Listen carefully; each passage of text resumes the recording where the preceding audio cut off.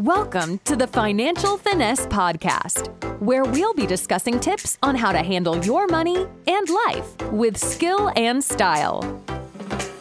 Your host, Kathy Curtis, CFP, has been helping make finance accessible and intriguing for women for almost 20 years. You'll get savvy, actionable ideas listening to her conversations with some of the coolest and smartest women on the planet. And now, here's your host, Kathy Curtis.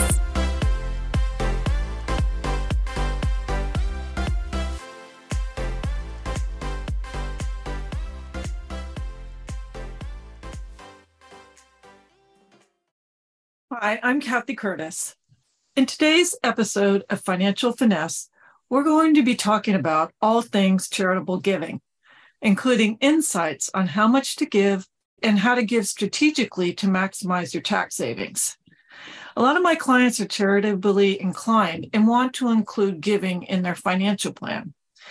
Since I thoroughly understand my clients' personal finances, I can provide more specific guidance as to how they should think about giving and how to incorporate it into their financial plan.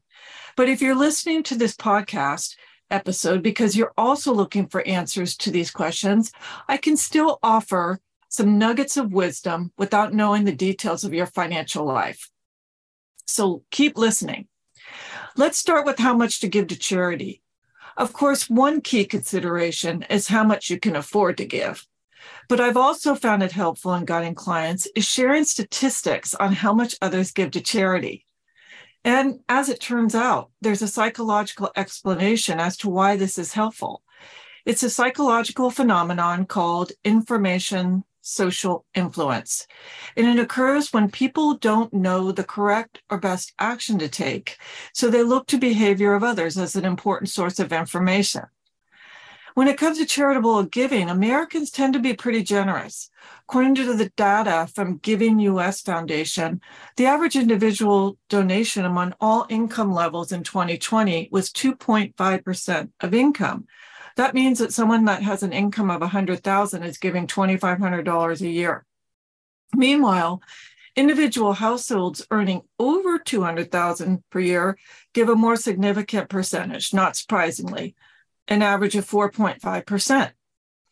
So besides being charitably inclined, there's a financial reason why a person may choose to give a meaningful percentage of their income to charitable organizations, and that is the U.S. tax code provides incentives for taxpayers to make charitable donations by allowing them to deduct these gifts from their taxable income.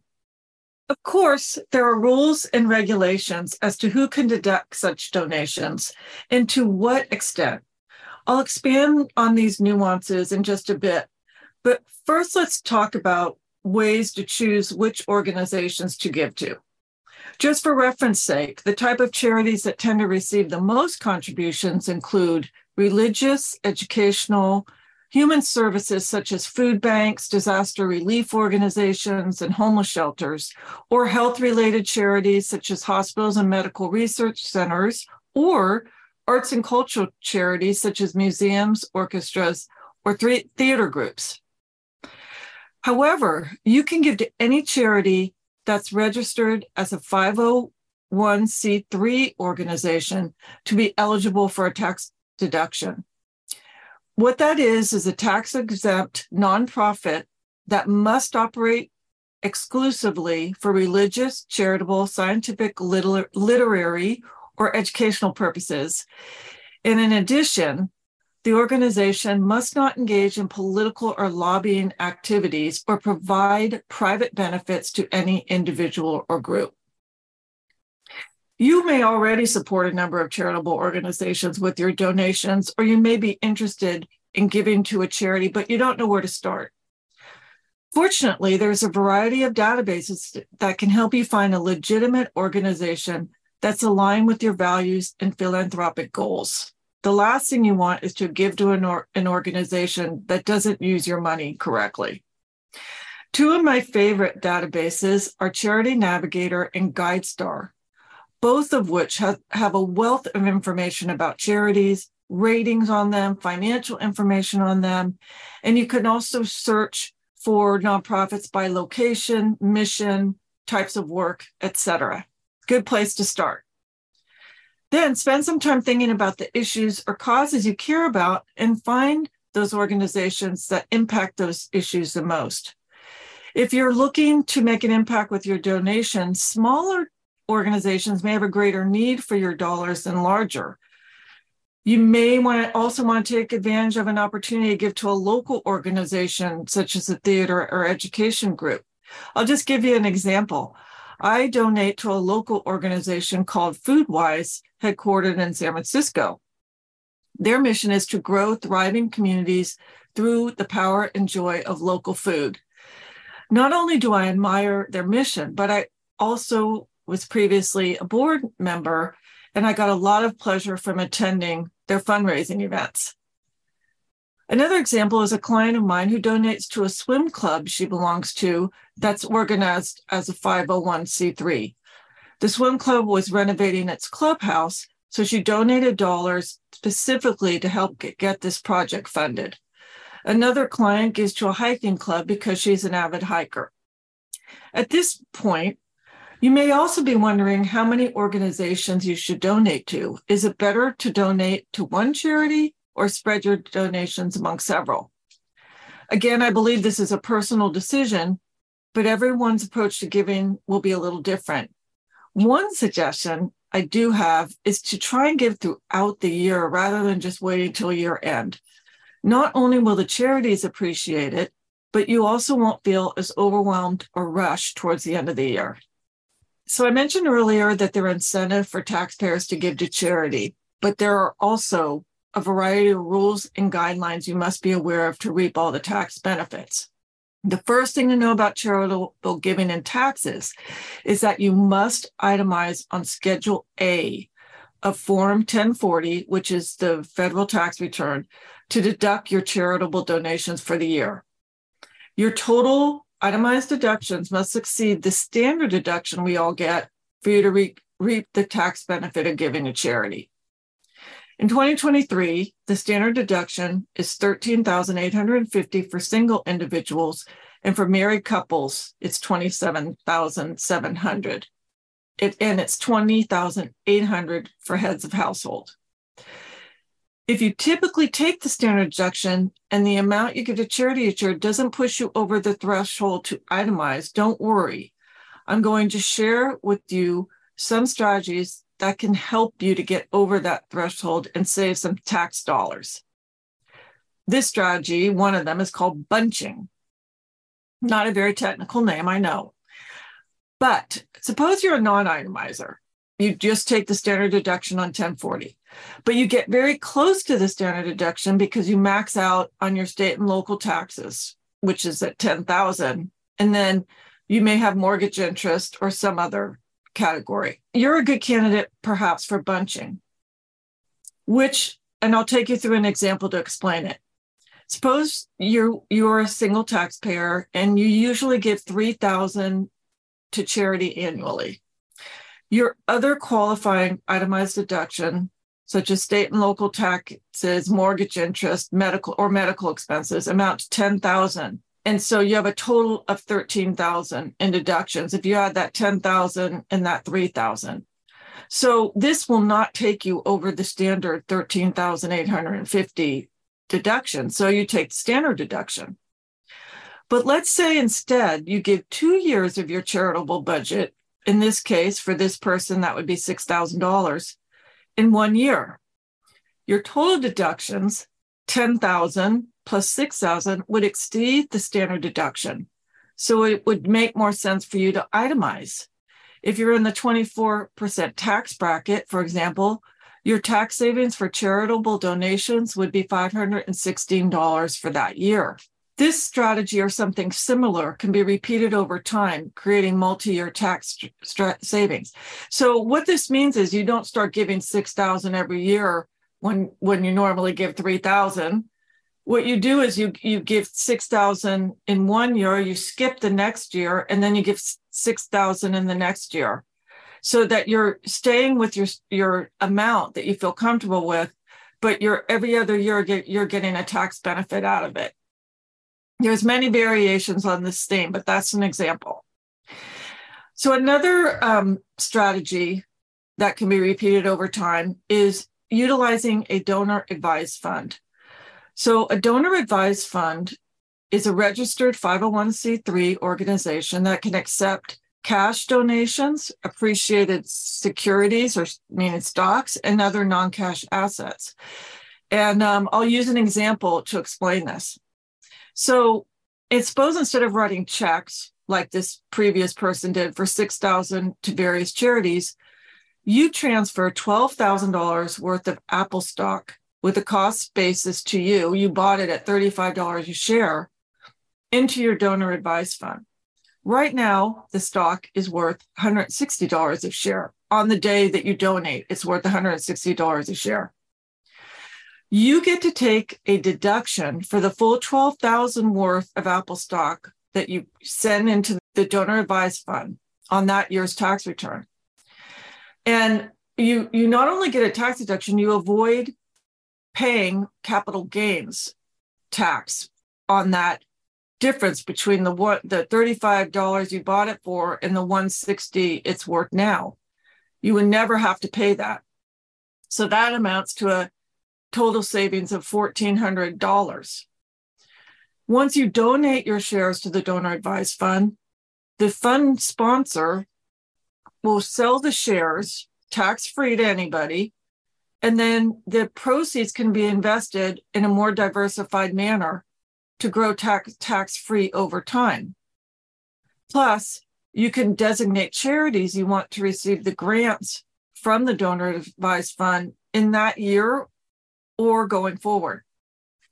Like bunching, donating to a donor advised fund allows you to take a potentially larger tax deduction in the year you make the donation.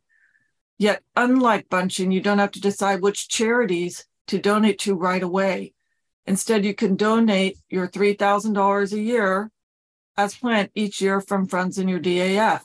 So in this case, with the $12,000, that person is pre-funding 4 years of their normal charitable giving, 4 times $3,000.